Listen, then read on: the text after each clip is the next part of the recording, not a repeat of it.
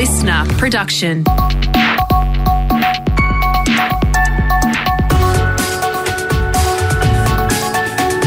Australia Today's Morning Agenda with Natasha Belling.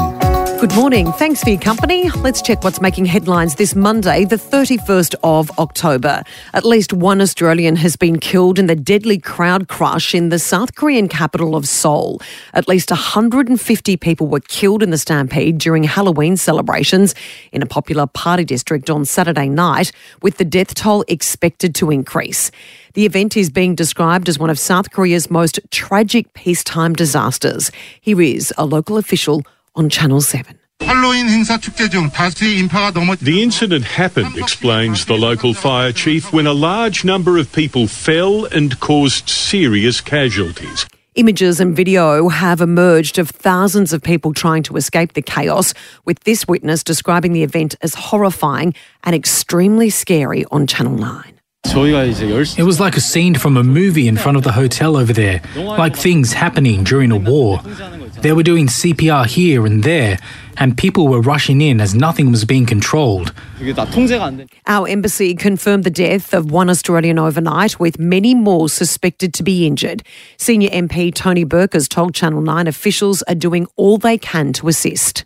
Our embassy officials there are highly professional and they'll be working that through and making contact. I mean, at the moment, the Korean government would still be working through the details. And as you said, the death toll that we're looking at the moment, it seems fairly inevitable that that's likely to rise. Anyone concerned about family or friends in Seoul can contact the Department of Foreign Affairs, and that number is 1300 555 135.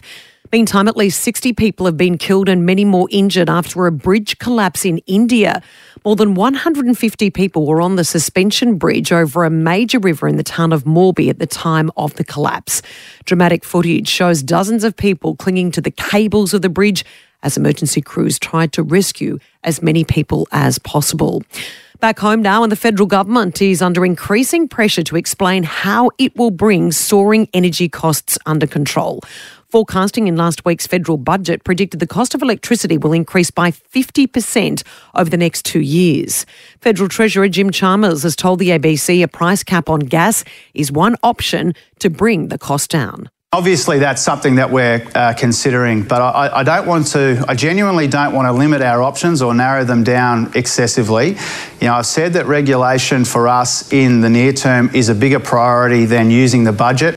While a mandatory code of conduct for the gas industry could be brought in to help also bring down power prices. Prime Minister Anthony Albanese says his government is committed to helping Australians with the rising cost of living. We understand that there's enormous pressure on people's budgets, so we'll examine what we can do to take pressure off energy prices, as we already have done in seeking agreement from the gas producers. We'll look at the code of conduct and we'll also work with the ACCC. To WA now, and a candlelit vigil will be held tonight for Perth teenager Cassius Turvey. Our reporter Alicia McFarlane has more from Perth. Tash, there's been an outpouring of sadness since the 15-year-old's death just over a week ago. He was left with serious injuries after being allegedly attacked with a metal pole in the eastern Perth suburb of Middle Swan. A 21-year-old man has since faced court, charged with his murder. He's also facing serious charges for allegedly attacking a 13-year-old boy in the same incident.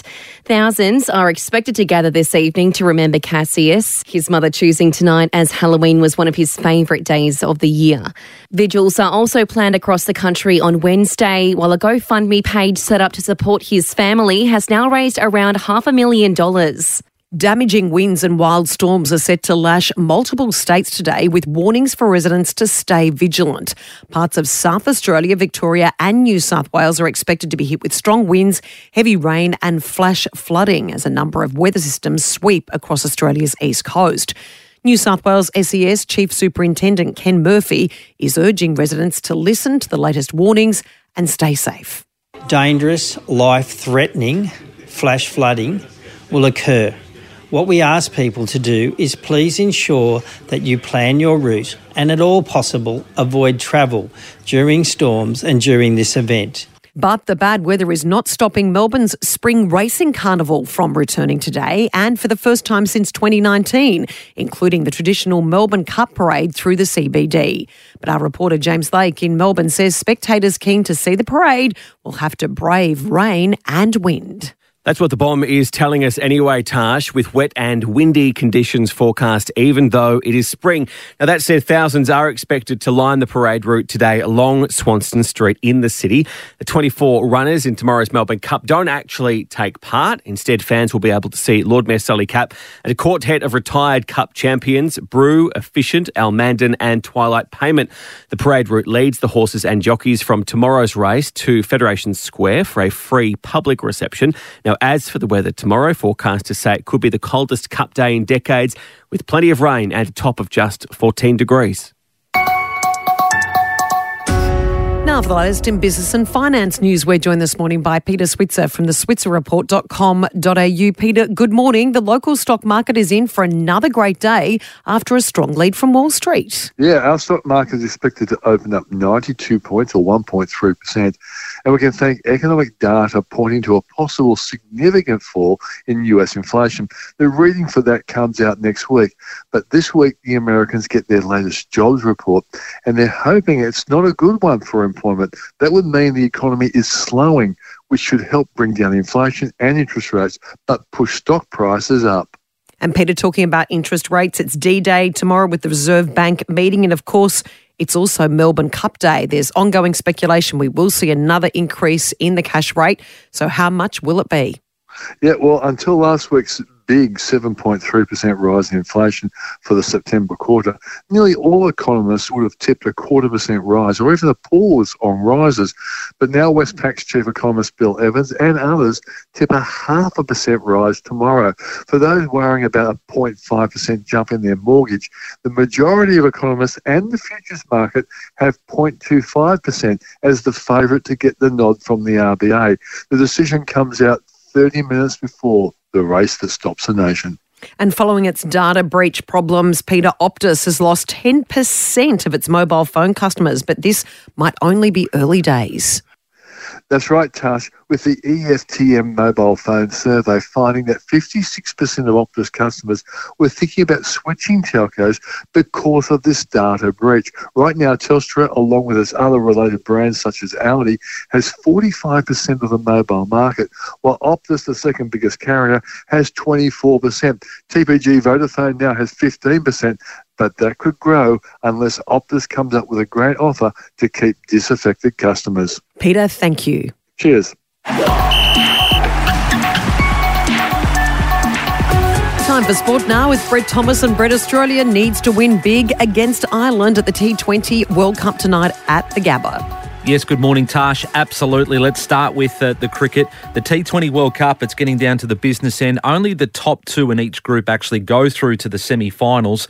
So for Australia, as you said, net run rate will be critical tonight against Ireland, who have already proved giant killers at this tournament, beating England with thanks to the rain last week. Aaron Finch, though, says that can't be their focus tonight. You never go into a game thinking about things like that. I think that will naturally unfold if the opportunity presents. But I think the last thing you want to do is push too hard, leave yourself a lot to do, then you end up in a bit of a stick or twist. While South Africa is now in the box seat to make the semis after a 5-wicket win over India last night, Tash.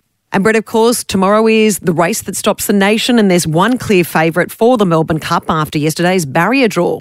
And that favourite is Deauville Legend from the UK, and its trainer says his star horse couldn't be in better shape. It's drawn barrier 9. James Ferguson says they are well prepared. They say pressure for tyres, but I'm certainly feeling it a little bit, but that's just nerves to do well. While second favourite Without a Fight will jump out wide from barrier 18, but if you like that horse, don't fear. Very Elegant One has won from that gate before. So, Deauville Legend, though, is the only horse under $10 in the betting at the moment. So, as you said, the clear favourite leading into Flemington tomorrow, Tash. Yeah, absolutely. It's set to be a wet track too, and panel beaters on the Gold Coast will be fully booked today.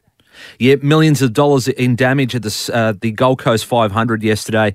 In the supercars, a stack of tyres copping the blame for the 10-car pile-up. James Courtney, one of the star drivers, telling Fox Sports it was avoidable. It's just so disappointing. That's why we, as drivers, lobby so hard to try and get rid of tyre bundles, because I think that's pretty much what caused it all. Macaulay Jones walked away unhurt despite his Commodore catching fire. Just wrapping up with some netball, the Aussie Diamonds have done it again, beating England to claim a series victory. 8 goals last night in Sydney. More than 14,000 fans watching on. Kira Austin was the star of the show, knocking down 22 of her 24 goals in just 3 quarters of game time. And we're still no clearer as to who the halfback will be at the Rugby League World Cup quarterfinals. Daly Cherry Evans and Nathan Cleary both starred against Italy yesterday, Tash. Thanks so much, Brett. Thank you, Tash. And Australians have spent an extraordinary $430 million on Halloween this year. Paul Zara from the Australian Retailers Association says 1 in 4 Australians is taking part in trick-or-treating this year. Well, what we're seeing is not only a globalisation of retail, but also a globalisation of promotional events. Of course, Halloween started from the US, and like Black Friday, is becoming a retail tradition here in Australia. And the US, Americans are set to spend a whopping $16 billion this Halloween, with record levels of spending despite skyrocketing inflation. And that's all you need to know to start your day with Australia Today's Morning Agenda in your podcast feed from 7 a.m. every weekday morning. You can also catch the latest episode in a whole new world of audio by downloading the Listener app for free. I'm Natasha Belling. Thanks so much for your company. Have a great day, and we'll see you tomorrow.